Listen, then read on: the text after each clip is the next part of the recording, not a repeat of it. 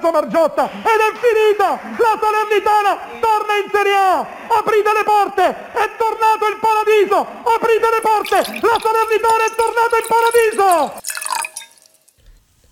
In the 2021 season, Salernitana were promoted to Serie A after they beat Pescara 3-0, putting them in that automatic second spot just behind Empoli.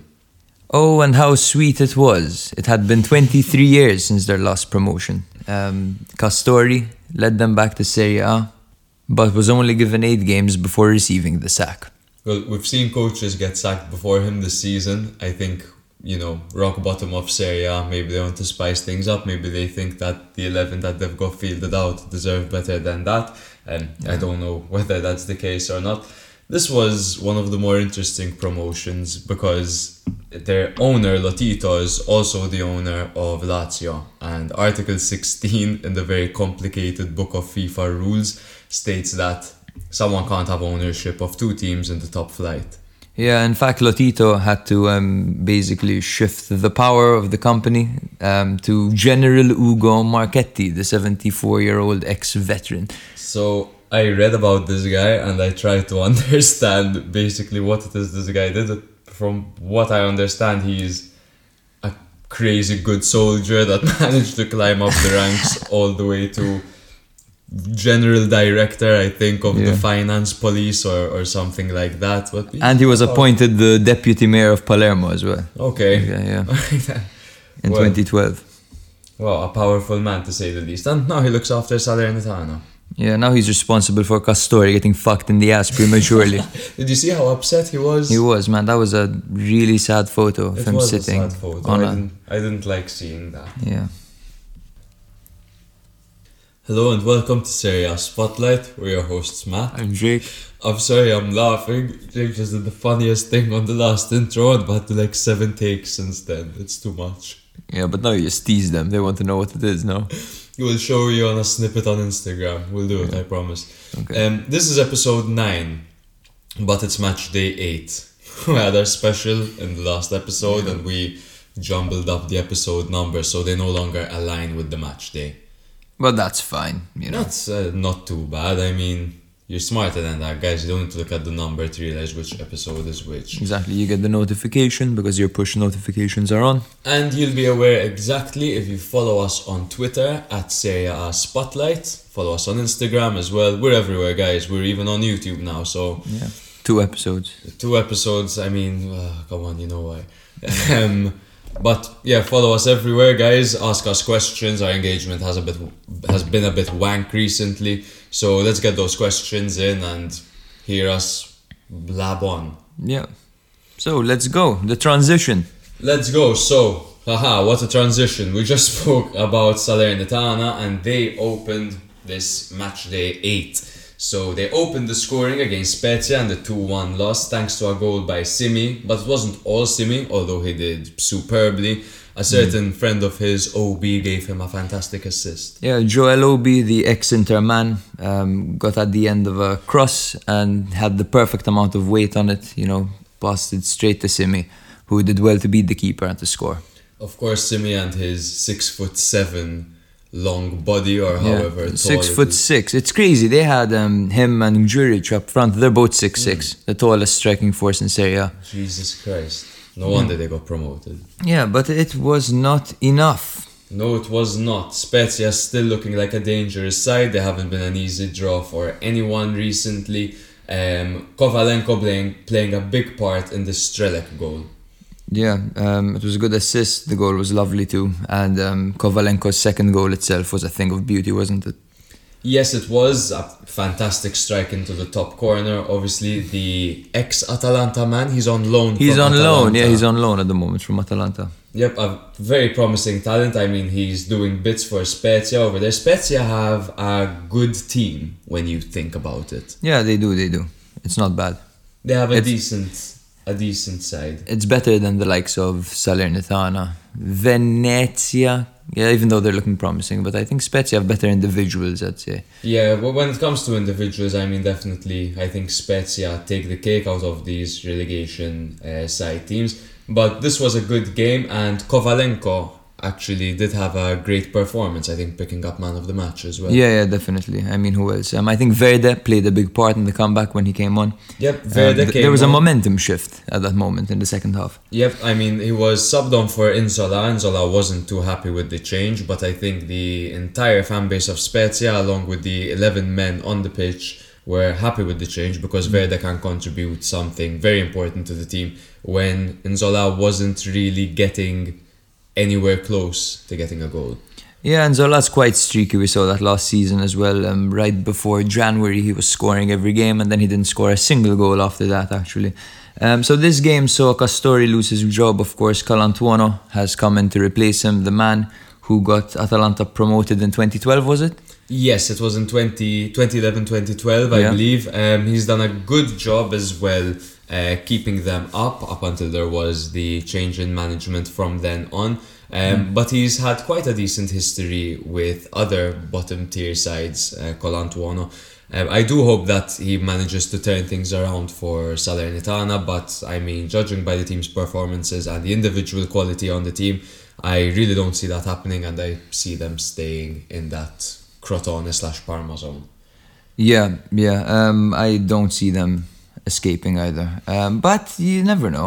When, like for example, Verona, when they got their new coach, they managed to change their entire season round. Like they look like a completely different team. That's true. So who knows? Maybe Colantuono can inspire these guys. It'll be good. It'll be more competitive at the bottom. It's better. That's true. I think Belek had a good game for Salernitana. He had a couple of decent saves. Kept them into the game for a short while when they had the lead.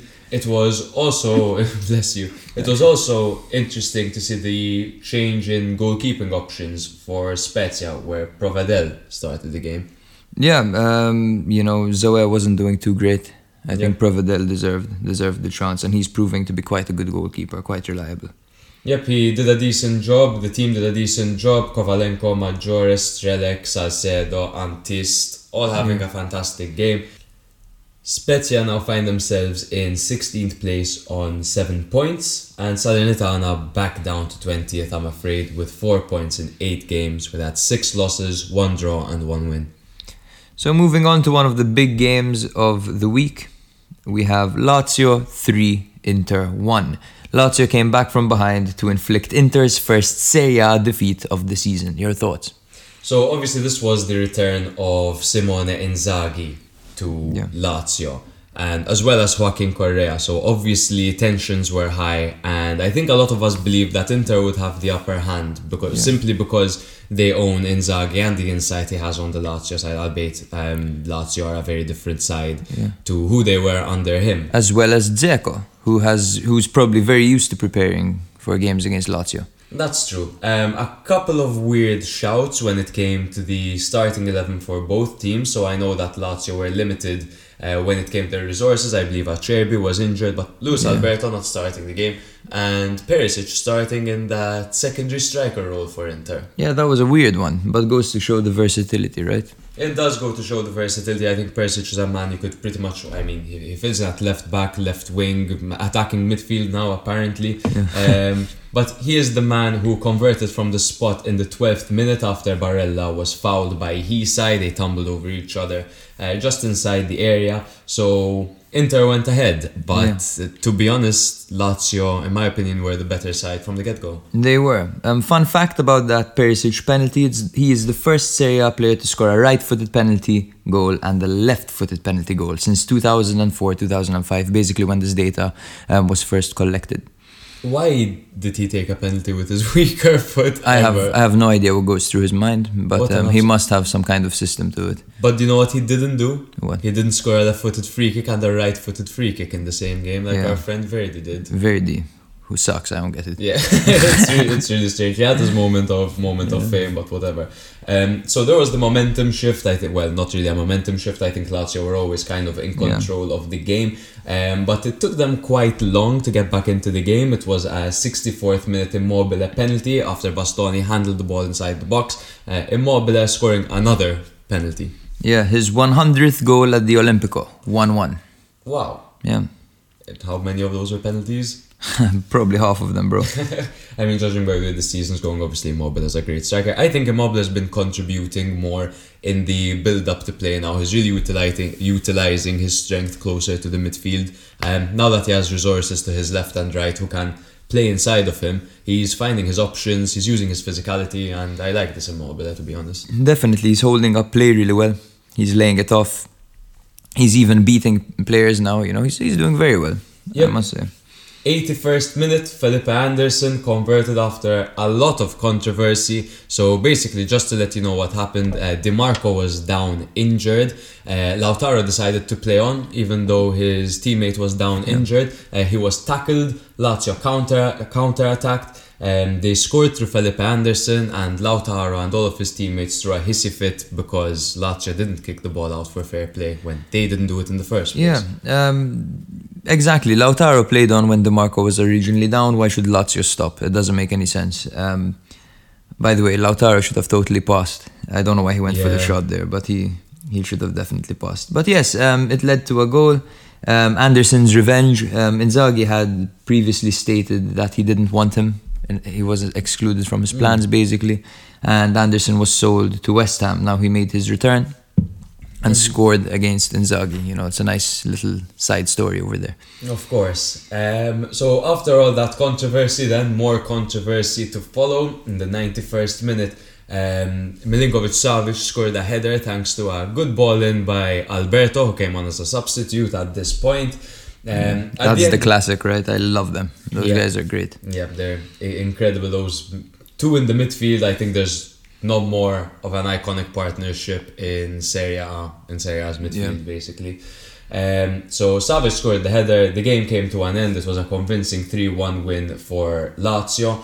Lazio playing most of the top tier teams now, losing to Milan. They beat Roma, they beat Inter. They have quite a decent record against the Seven Sisters.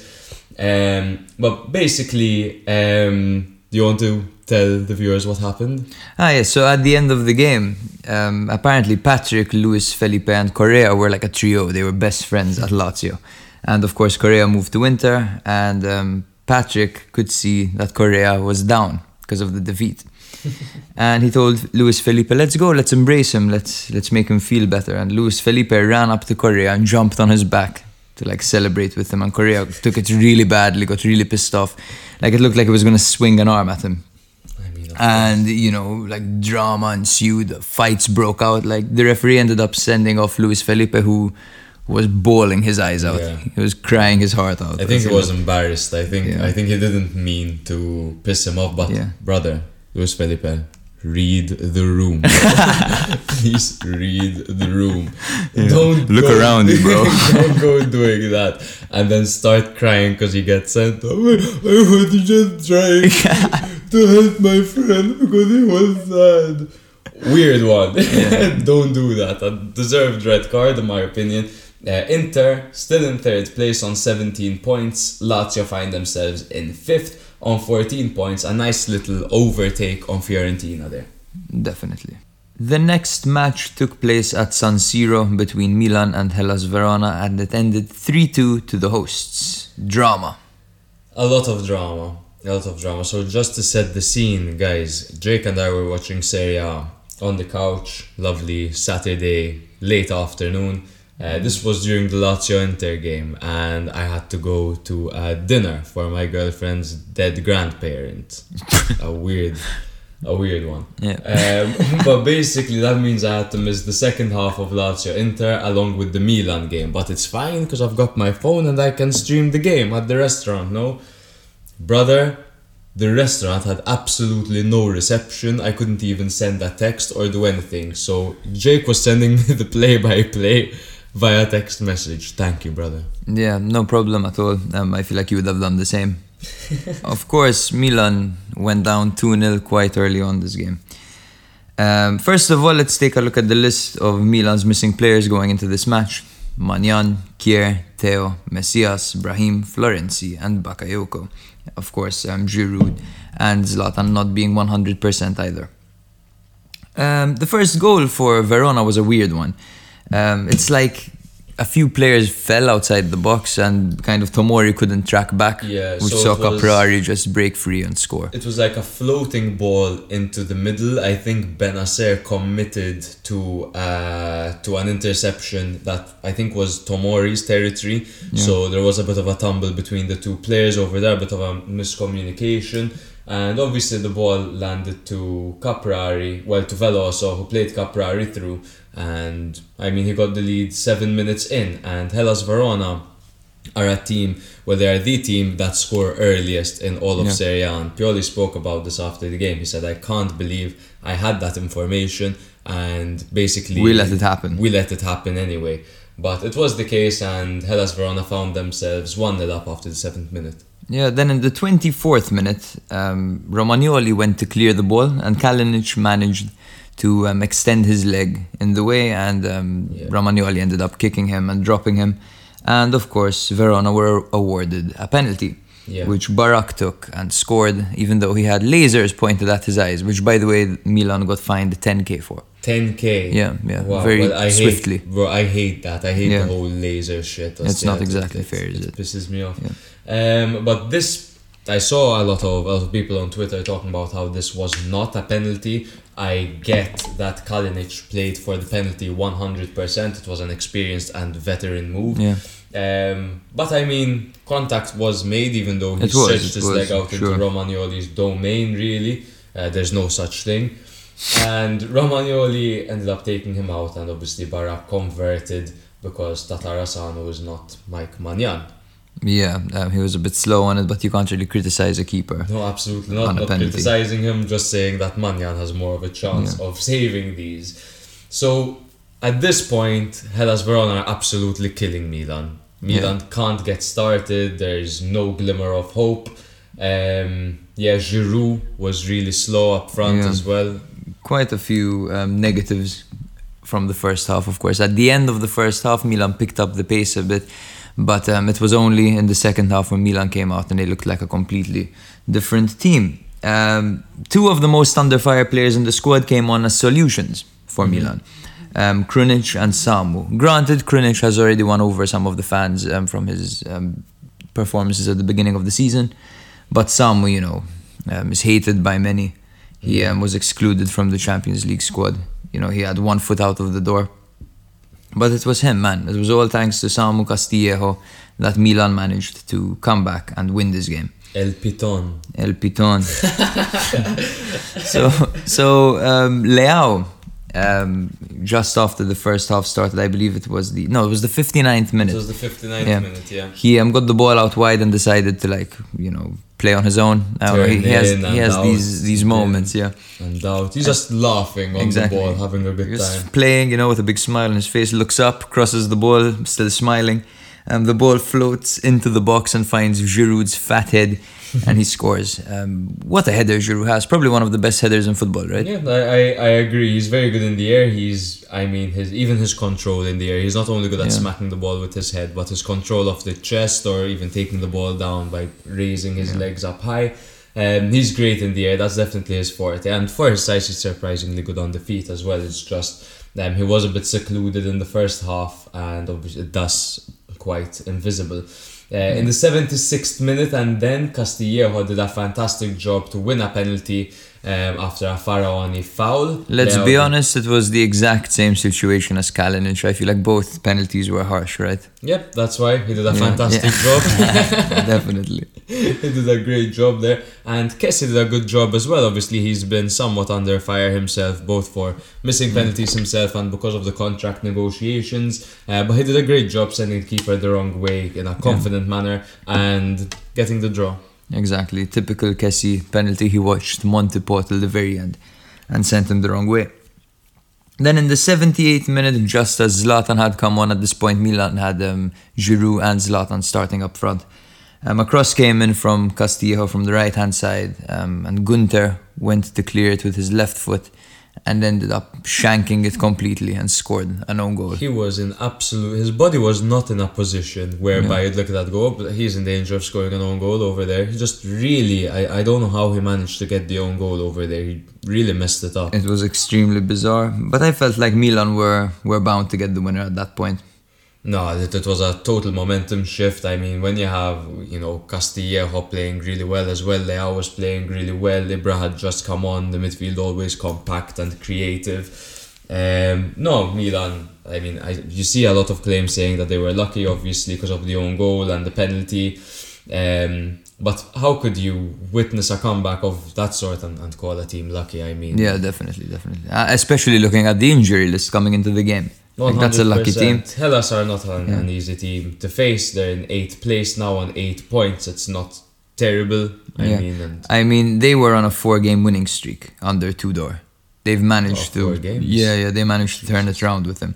They're a solid unit. We saw very impressive. That took a lot out of Milan. But Milan again, that was a great performance. That was the type of. It's not even because it was a great performance. It's the fact that Milan didn't lose. Yeah. That's it. Yeah. Or didn't even draw. They won that game. A game that looked like it was destined to be a loss for them. I remember watching Juve back in the day, and they were, classic Allegri getting a 1-0 win in a game that they didn't deserve to win at all at the time. And that made me think that as a team that wins the league, these are the games that you should be winning. These scrappy, you should get messy outplayed, wins. and if you get outplayed, you should get the 3 points anyway. And that's exactly what Milan did. I think there's been, obviously, rightly so, there's been a lot of hype about Napoli recently. First 8 games, 8 wins, they've equaled their record or surpassed their record now as well. I believe they've equaled it. I believe I think so. With Spalletti, obviously, and Osimhen and all their guys. But Milan, they're not far off, man. They've got 7 wins and they've got 1 draw against Juve. It is very, very close between these two teams. Milan have their injuries at the moment, but it's very, very close. Yeah. So the next game saw Cagliari beating Sampdoria 3-1 at home. D'Aversa under fire a little bit now. Somehow Sampdoria find themselves towards the bottom of the table. I believe they're in 15th now. Is it 15th? It's 17th. Actually, from 17th to 19th, all have 6 points. Oh my god. So they're in a lot of trouble here, Sampdoria. Yes, but it's still early. They had a tough start. They had a very tough start, I mean. There's no way I see Sampdoria spending a lot of time in that position. But this was a very disappointing performance by Sampdoria and quite an embarrassing loss to Cagliari, 3-1. The inevitable João Pedro opened the scoring in the 4th minute. Obviously at Keita Balde and João Pedro, a combination, Balde assisting Pedro with a cross and Pedro heading it into the back of the net. Yeah, and it was Kandreva bizarrely clearing it towards Keita Balde, trying to switch the play very recklessly 4 minutes into the game. Of course, it's nice seeing this João Pedro, Keita Balde link up. It's great. Very entertaining to watch. At this point, I mean, Cagliari were dominating. Well, not dominating, but they had the upper hand for the majority of the game. Sampdoria didn't really look to be creating many chances at all. And the 74th minute, Cáceres managed to get a goal after the ball was deflected off Thorsby. Yeah, quite a good strike by Cáceres, but of course they were quite unlucky. Audero couldn't do anything about that. And suddenly Cagliari are 2-0 up against Sampdoria. It was in the 82nd minute where Thorsby got revenge. A clever corner kick routine saw Caputo receiving the ball and basically running into the box while Cagliari were literally asleep, and he crossed it to Thorsby, who scored. Yep, 2-1. It was only a consolation, although Sampdoria did not believe that at the time. In the 94th minute, and then João Pedro got his second after a great assist by Nandes. Nandes, obviously, one of my favourite players in Serie A. He's such a great player when he's on. But for a variety of reasons, they still find themselves in 19th place, obviously drawing points with Sampdoria in 17th, as Jake mentioned earlier. Sampdoria will be frustrated with this one. D'Aversa was clearly frustrated at the end because he got sent off.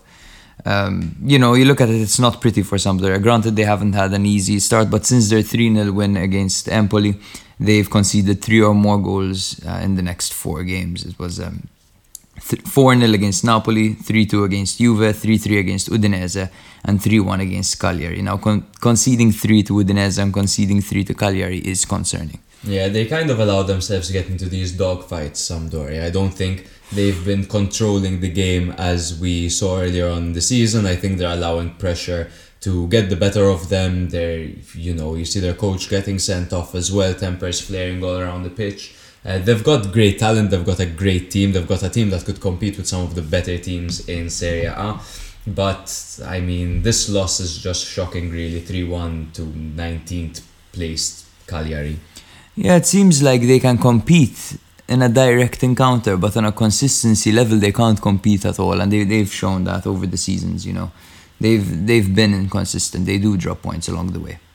Yeah, 100%. So, I mean, D'Aversa, obviously his job is being, it's under fire slightly now. I'm not too sure if they'll let go of him just yet. Obviously they had quite a tough beginning to the season. Do you think they should let go of him? It's a tough question. I think I'd give it until January to properly assess, because they have had tough fixtures as well. And, although if they get a new manager now, the new manager would have more time to settle, and by January he'll know what moves he should make in the transfer market as well. So I think soonish they should start looking at other I don't know. I think they might as well ride it out, to be honest. We've seen what they can do under D'Aversa. They've looked quite solid at times. I think they should give it time. Maybe it figures itself out, Yeah, but it's the theme with some Serie A teams that I see. I mean, Milan are one of them in the Champions League, for example, that they get close and they get close and they get close, but getting close isn't enough. If you don't have the points to compete, they should be competing for top 10, and they find themselves battling relegation. It's very early on in the season. It is. In fact, there are only 3 points separating where they're at now to 10th place. It's still early. Jesus. Yeah. They're fine. We don't want to get too ahead of ourselves here. Okay, so the next game and then was Gotti's Udinese facing Mihailovic's Bologna. Stylistically, this is a beautiful encounter. Both teams very physical, both teams very good on their days. Both teams can also struggle, some more than the other. In the 38th minute, however, Bologna got a very significant advantage after Pereira got 2 yellow cards in the space of 15th minute after 2 very intelligent tactical fouls. Well, not so intelligent, because he did get sent off in the 38th minute.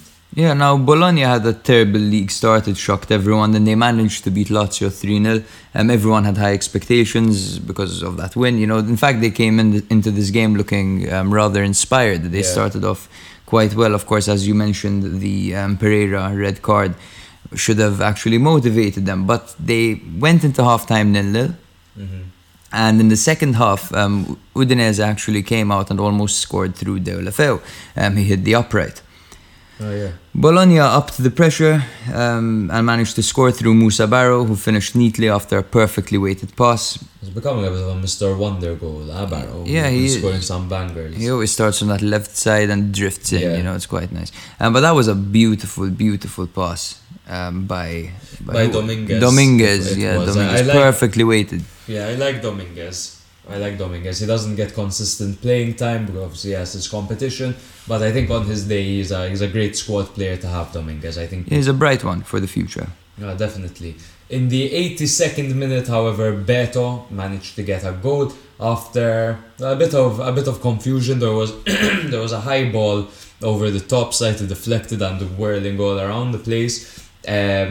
Skorupski came out to collect it. He was slightly blocked by an Udinese player, and he just gave up and played for the foul, and Beto ended up heading it into an empty net. I'll never understand why Skorupski played for the foul there. If he had been a bit braver, he would have won the foul. 100%. But all he had to do was get on top of the defender in front of him. He didn't commit, and Beto just headed it home. I'm sure Mihailovic tore him to pieces afterwards. Yeah, it's the life of a goalkeeper when you make a small judgment error. Well, not so small, but when you make a judgment error, obviously these things can lead to a goal. We see players lose possession in the middle of the field or even in defence, and nothing comes of it. But obviously, if a goalkeeper makes that mistake, then his team is suffering. And Skorupski has been suffering this season, and he's made another mistake now, and Bologna have once again dropped valuable points. Yeah, but they sit 8th with 12 points. Juve are 7th with 14 points. Okay. So at the end of the day, not too bad for Bologna. Udinese are currently 10th with 9 points, of course. Mid-table sides. Yeah, mid-table sides, but Bologna do have a team where we could see them pushing slightly higher than that. So that I think that is their ambition after all, especially after having a coach with them for so long. But yeah, they're a decent team. It's not a terrible result for them at all, even though there was that early red card for Pereira. But yeah, I think Mihailovic is safe for the time being. Yeah, for the time being, definitely. Okay, the next game, so Genoa hosts Sassuolo in a match that ended 2-2. Now this game started with Scamacca scoring, and then of course it getting VAR'd off. He was offside, and then in the 17th minute he scored. The classic, Ruolo del Lex, of course. He was with Genoa last year, managed to get 12 goals for them. He had never scored for Sassuolo before, and by the 20th minute he had scored 2 in 3 minutes.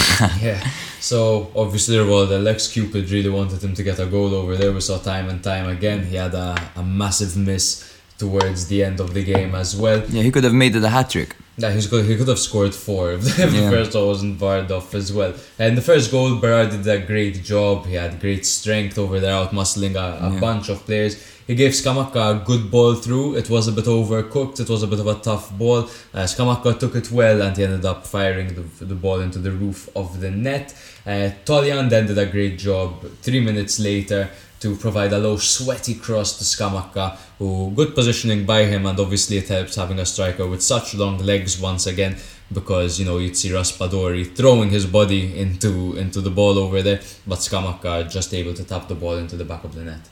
Yeah, and then of course everything went downhill. In the 27th minute it was Destro who scored, the 30-year-old Italian. It's his 5th goal of the season. He's 2 away from Immobile at the top, and by the way, Joao Pedro has 6 goals this season already. Wow. We were talking about him, I forgot to mention. Destro's on fire. Fares as well, the ex-Lazio man with the assist, pretty good. And in the 90th minute, a Rovella corner. So Johan Vasquez on his debut, the Mexican 22-year-old defender, score a header, towering over everyone. And Sassuolo will be extremely disappointed with this one. It's just like I was saying before. You get close, you have good performances, but if you don't get enough points, then you're not going to compete. And Sassuolo have dipped incredibly from last season when it comes to killing games off and having good performances overall. They find themselves in 14th place on 8 points. They're having a very tough time. I don't think they've adapted to Dionisi's style yet. I don't know if it's a style that should actually take time or if not. But yeah, I mean, dropping points to Genoa isn't ideal, is it? Sassuolo look like they suffer every attack in the league. Everyone can cause problems to Sassuolo. Their defense is so shaky. They give away so many unnecessary corners, Kiriakis makes mistakes. Sometimes I feel like there's a massive hole between the midfield and the defense. That just, Maxim Lopez can't cover everything. I don't know. I feel like they, again, as we mentioned, they let go of 3 key parts of the team and didn't replace them adequately. De Zerbi, Locatelli and Caputo. Genoa, on the other hand, keep on proving that they have a goal in them. I think when it comes to the bottom tier sides, Genoa are very dangerous, especially with Mattia Destro on the team. He's certainly capable of grabbing a goal or 2. They've got a bit of love and sexy magic about them, even though they're terrible. Yeah. But yeah, they have a combination of like experience and industriousness. They have Krishita at the back, he's a leader. They have Badel in the middle, he's a leader as well. They have Pandev up front and Destro. They have a lot of experienced players.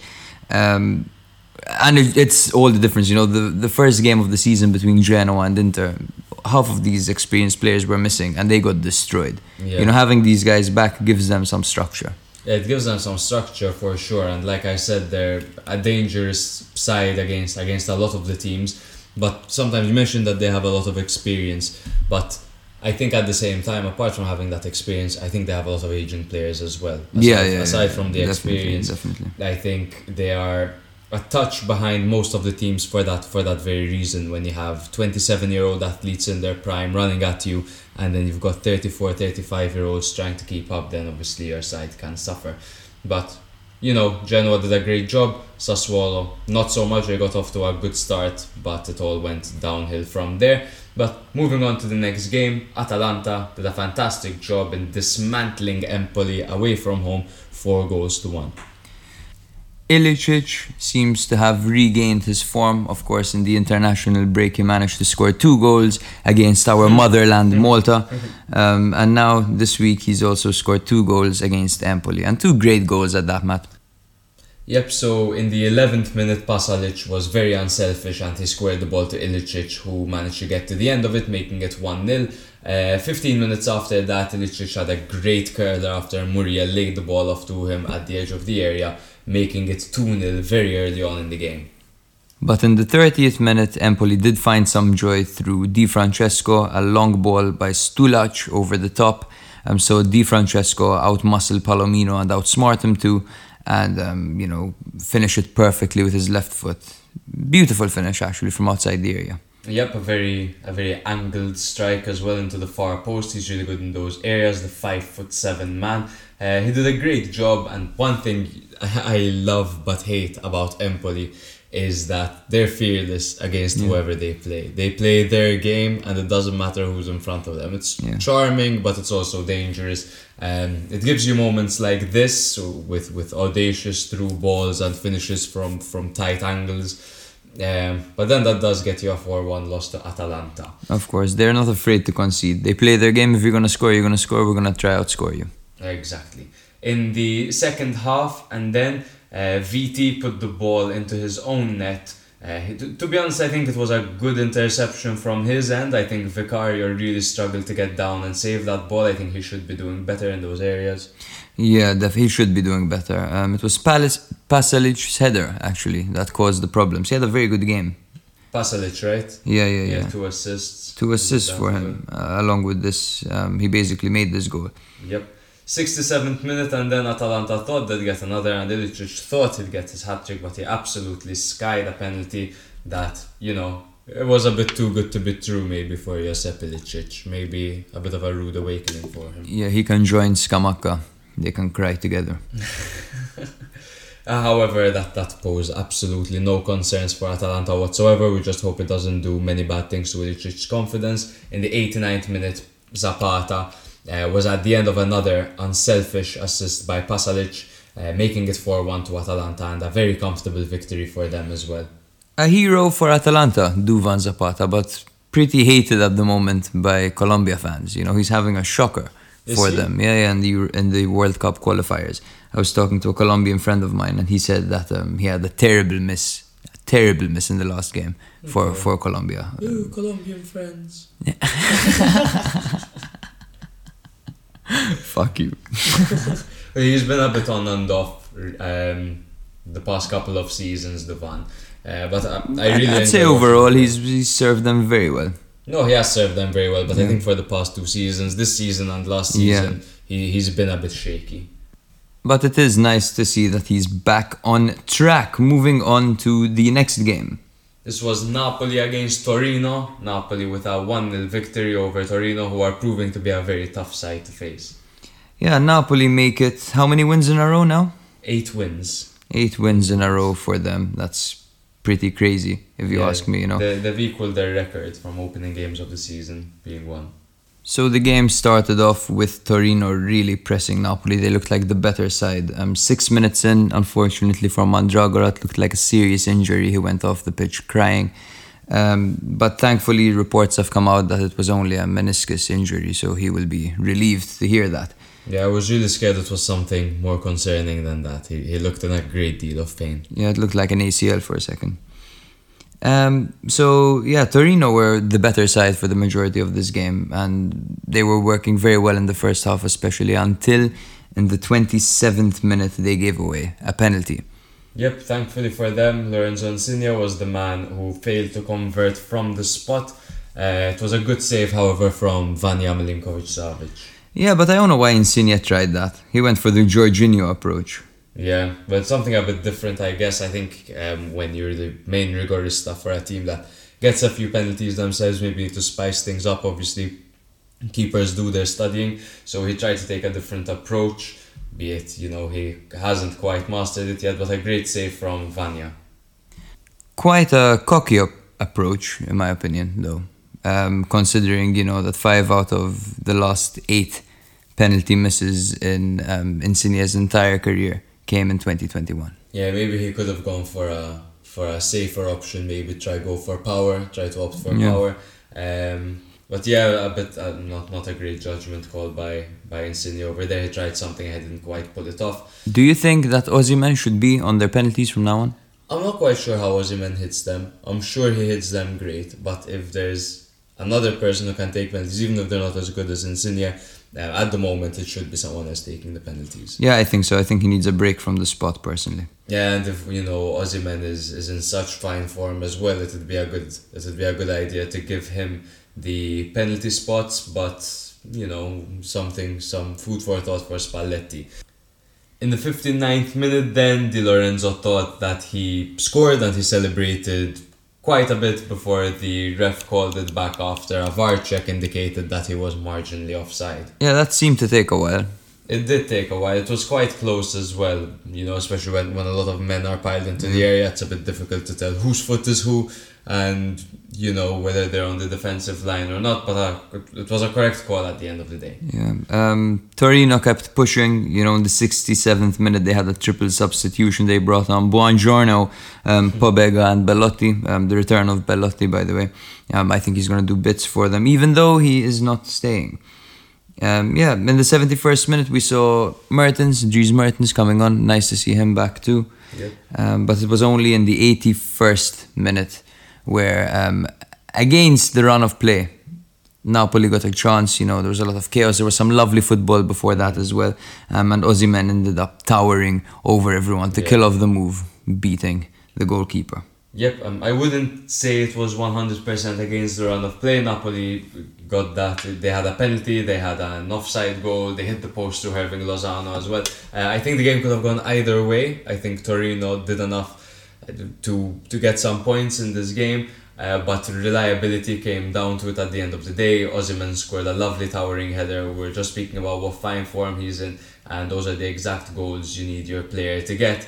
Napoli from then on did a great job defending and trying to prevent Torino from getting that equaliser, including, there were yellow cards for Koulibaly, Anguissa, and they were getting a bit physical themselves, a few injury breaks, but Napoli managed to maintain that top spot and their perfect start continues.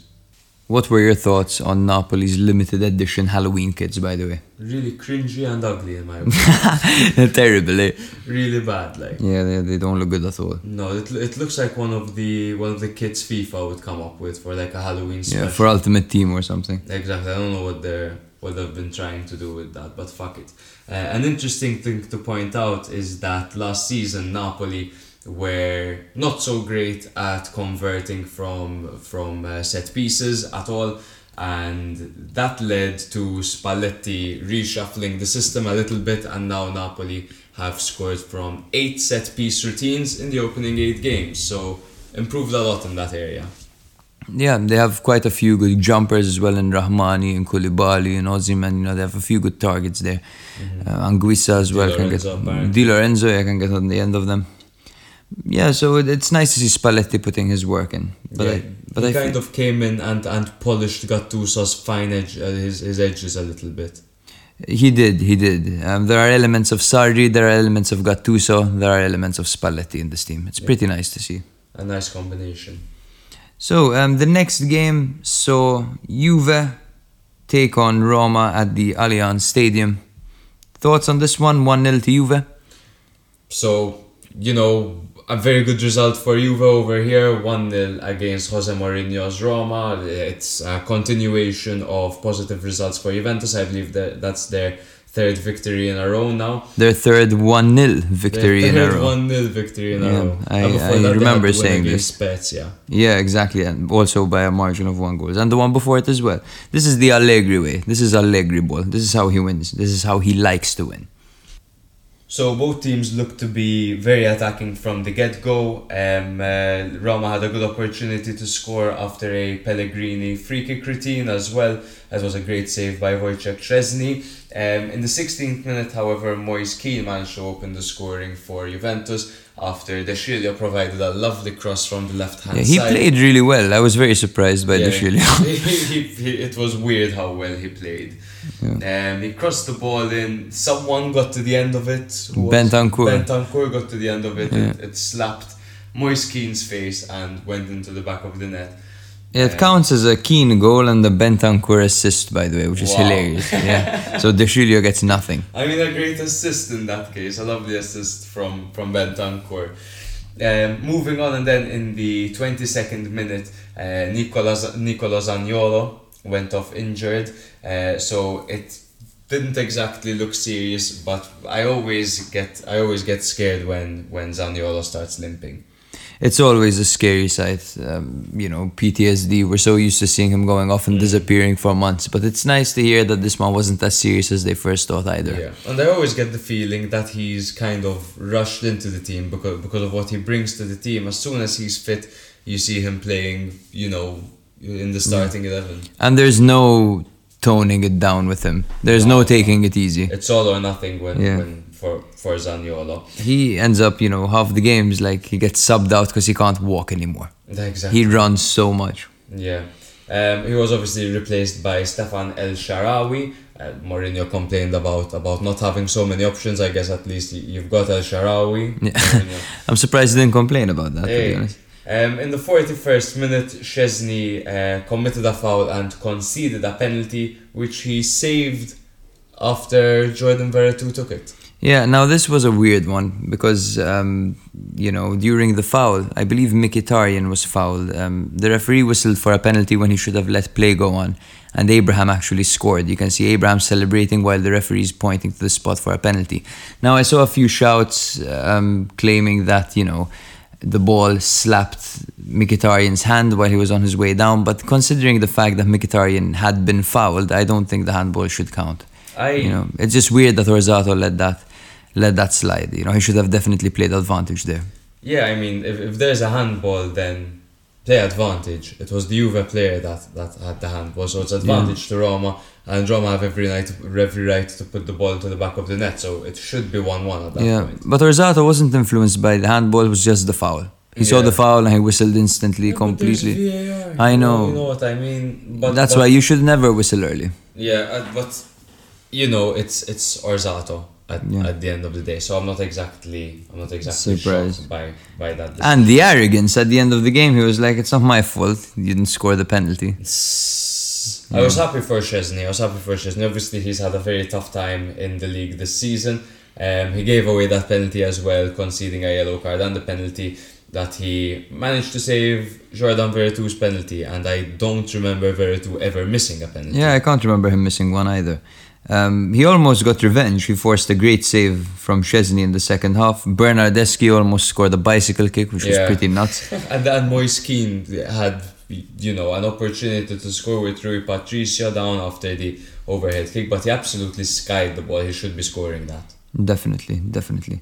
So this game now sees Juventus sit in 7th place with 14 points, while Roma sit in 4th place with 15 points. A very important win for Juventus as they climb their way back up. 100%, and Juventus are looking more like Juventus now. Yeah, they're more like a team. I'm not saying that sarcastically because of a 1-0 victory. It's a good victory against a very tough side. Some can even argue that Roma should have taken more out of the game. So Juve should be proud about that. They prevented that from happening, and they are looking like a very dangerous team now. Yeah, it was interesting to see Mourinho holding the 3 sign to the Juve fans again, letting them know that he won the treble with Inter. He did it with United as well when they played against Juventus. I don't get that, man. I really don't like it. Yeah, he's an attention seeker, the guy. Yeah, he's loves showing off a little bit. He's Definitely. showing off. He you know, let him start getting results, and then he could start making all these funny jokes. Yeah, and it only took 8 games to see him in the press room undermining 3 of his substitute players completely. 3 good players. 3 decent players. Yes, there's Calafiori, who's good, and he's only there because Spinazzola's injured. Like he's alright as a replacement. Kumbulla, who's a good player, who was great at Verona.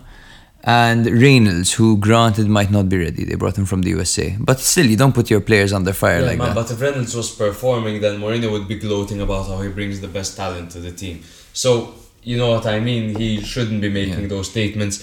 He's playing the victim card, something we've been seeing him doing. He's a great manager, obviously. But one thing he does when he doesn't get results is he plays the victim card. Or he starts getting a bit over the top cocky, trying to undermine everyone, saying I'm the best, what the fuck. So I don't really like that approach that he takes. Obviously he's a winner and he hates losing, and hopefully that will contribute in him turning things around maybe from January onwards. Yeah, I mean, Roma aren't in a bad position. You know, they sit 4th with 15 points. They're going to be upset not to have got more out of this one, but there's still hope for them at the top this season. There's no shame in losing to Juventus. I mean, most teams would drop points to Juventus, so it's not a terrible sign for Roma. But I just don't like the approach that Mourinho took after losing that game. I think he should be a bit humble. He should learn from the mistakes, and then they can move on as a team after that. I agree. The last game was a Monday night special which took place in Venice, where Venezia hosted Fiorentina, winning 1-0. Venezia's first home win in Serie A this season. Their first win in Serie A this season. Yes, sir. They managed to get a goal pretty early on in the game, and I think from quite early on in the game they looked the better side. Yeah, they looked Fiorentina, the better side.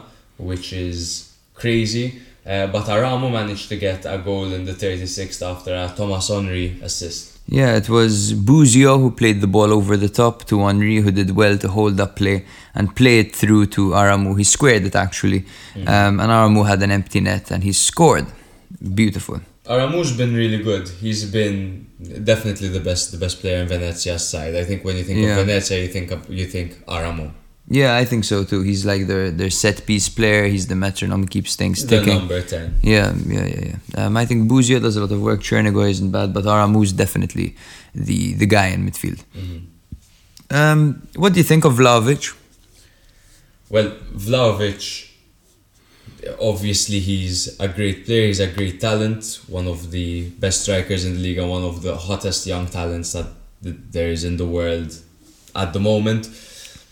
Obviously there's a lot of speculation surrounding him. Apparently he's got his heart and mind both set on a move to Juventus. I don't think not necessarily to Juventus, just out of Fiorentina apparently. I think he was quoted to say that he's got his heart and mind both set on Juventus. Wow. Apparently. God forbid. Yeah.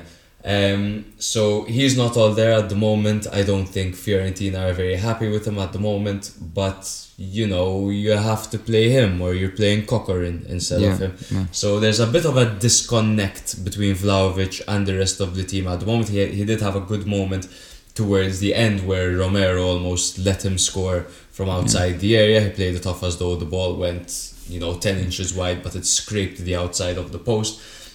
So he definitely has moments in him, but he just at the moment he seems like Immobile playing for Italy. Like he's a good talent, but he's very disconnected. Yeah, he is disconnected. You can tell he doesn't quite want to be there. At the end of the game, the fans rejected his shirt apparently. Did they? Yeah, they called him a gobbo di merda. Oh my god. Yeah, and the pezzo di merda and all that stuff.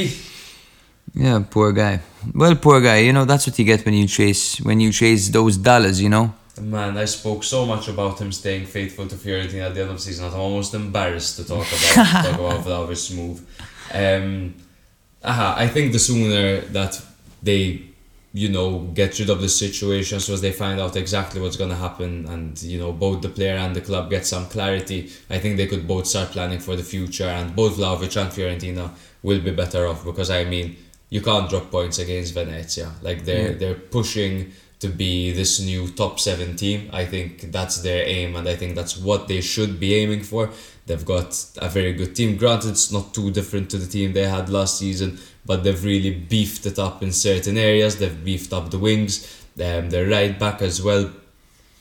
They have an owner who invests now in Commisso. They have an owner who invests. They have Italiano, who obviously a hot manager who plays some of the most attractive football I've seen. But it seemed like they were trying to play Italiano ball, but they were always getting themselves into dangerous situations. They were really playing the ball back to the goalkeeper. They were slow. They were way slower than Italiano wanted, and he was screaming on the sidelines. He was so frustrated.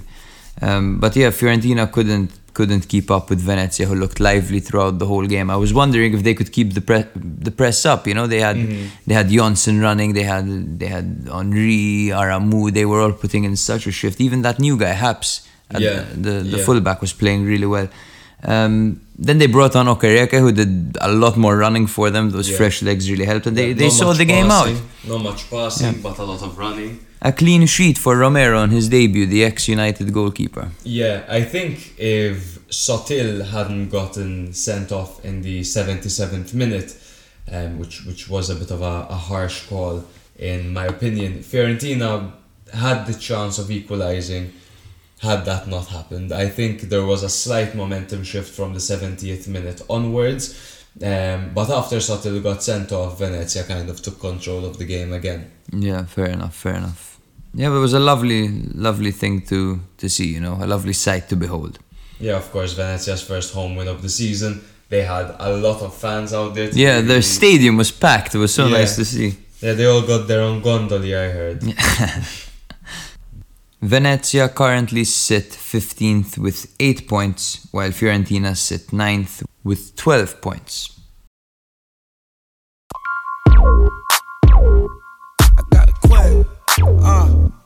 I got a quest. So it's time, guys, for our question segment. Of course, if you have any questions or hot takes, please drop them at Serie A Spotlight on Twitter or Instagram. The first question this week comes from Seb Rousey at S Rousey on Twitter. What up, Seb? Thank you. He asks, how much do you care, if at all, about a footballer's personal life / political view? Political views, not so much. I do have a massive problem with when they beat their wives. Yeah, that's not really cool, eh? That's not cool at all. And I don't like it when they groom women and stuff like that. I would not want those men playing football ever again, and I'd like to see them locked up for the rest of their lives. So when it comes to harmful acts, then I care a lot. When it comes to political views, I think to each their own, unless they're racist. Yeah, that's the thing. Unless they're breaking the law, like when it comes to all these, all of a sudden all these players are getting arrested for all these sexual assaults and all these charges. That's horrible. Get them out of the game. Theo's brother, Lucas Hernandez. There's Mendy of City. There's Sigurdsson of it's there's terrible. Adam Johnson back in the day. Yeah. A lot. I always had this theory, right, that footballers live their entire lives in a live-in. So you remember live-ins at school? Yeah. I feel like they've had that for their entire life. So they're constantly in their bubble. They're boosted with testosterone and confidence. Yeah. That they think the world is theirs. And they're having a good time all the time. Obviously, they work their socks off as well to get there. But some of them don't take that the right way at all. And they act out, and obviously they end up hurting their reputation, but even more so they end hurt up someone hurting else, other people. no means no needs to apply to them too. Exactly. Of course, this is ridiculous. Political views, I tend to agree with you, unless of course they're on the hate speech side of the agenda. Of course, no racism, homophobia or anything like that. But yes, for example, we've seen Turkish players supporting, for example, Erdogan.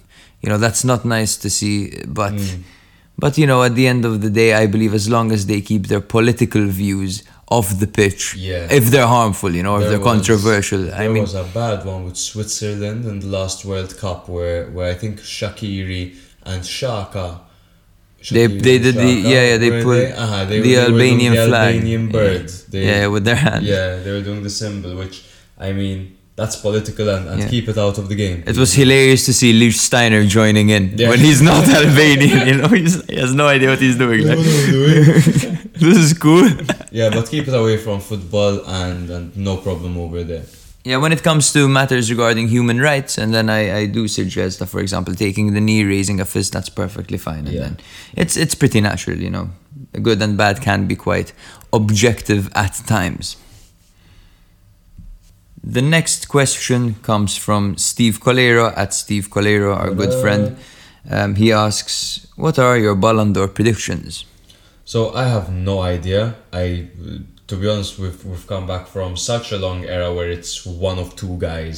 That now that other people are entering the fray as well, it's like, okay, there are so many guys who deserves it. In my opinion, I would give it to Jorginho. Me too. Obviously, there's a bit of romantic fantasy there as well, and there's slight favoritism. But he's had, he won the Champions League with Chelsea and he had great performances over there, and he was one of the best players for Italy, and they won the Euros. So I think if Ronaldo won the Champions League and he won the Euros, then he'd easily win the Ballon d'Or. So I don't see why Jorginho shouldn't. If we're basing it off merit, I feel like Jorginho has been hyper successful throughout the last year or two, and I think he does deserve it for sure. Especially the Euros, the Champions League with Chelsea.